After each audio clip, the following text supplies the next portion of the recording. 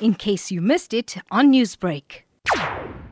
Obviously, South Africans, we are a nation that's used to throw away. And I think during this period, it's imminent that we need to segregate our waste. We've seen that the virus can basically sustain for a few days, even up to certain surfaces. So we would suggest and recommend that people in generating waste, basically really segregate their waste. And if they've got recyclables, rinse them with a soapy water, and separate those waste from the normal, what we call wet waste, that will go into the bag.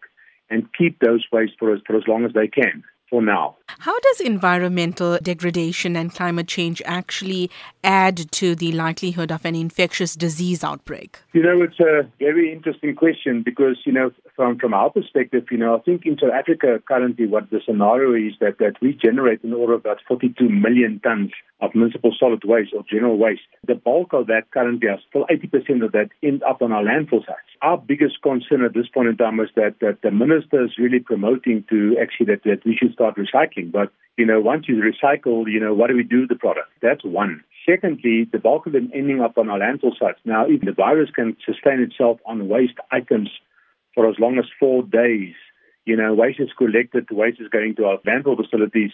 We've got thousands and thousands and thousands of reclaimers living and staying on a landfill site. I'm not even sure they are aware of the virus, and municipalities really made the effort to inform them about the dangers because these people will be the vulnerable of the vulnerable that will really get into potential contact with this virus because these waste now get disposed of on the landfill sites. If we can just do two basic things, once the waste ends up on our landfill facilities, we have to compact it, or process it, and we need to cover it with a layer of soil. We can really mitigate a lot of these impacts. But unfortunately, in South Africa, this is not happening at this stage.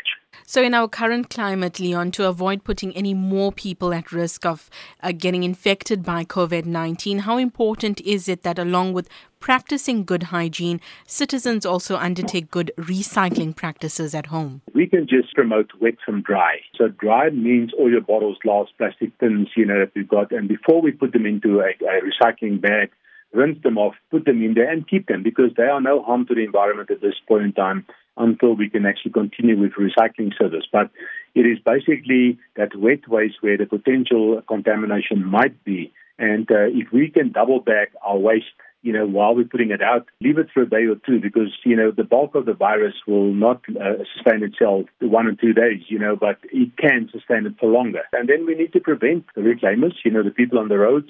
Obviously, they're not allowed to walk around, but, to actually open up these bags and get potentially infected by that waste. Newsbreak, Lotus FM, powered by SABC News.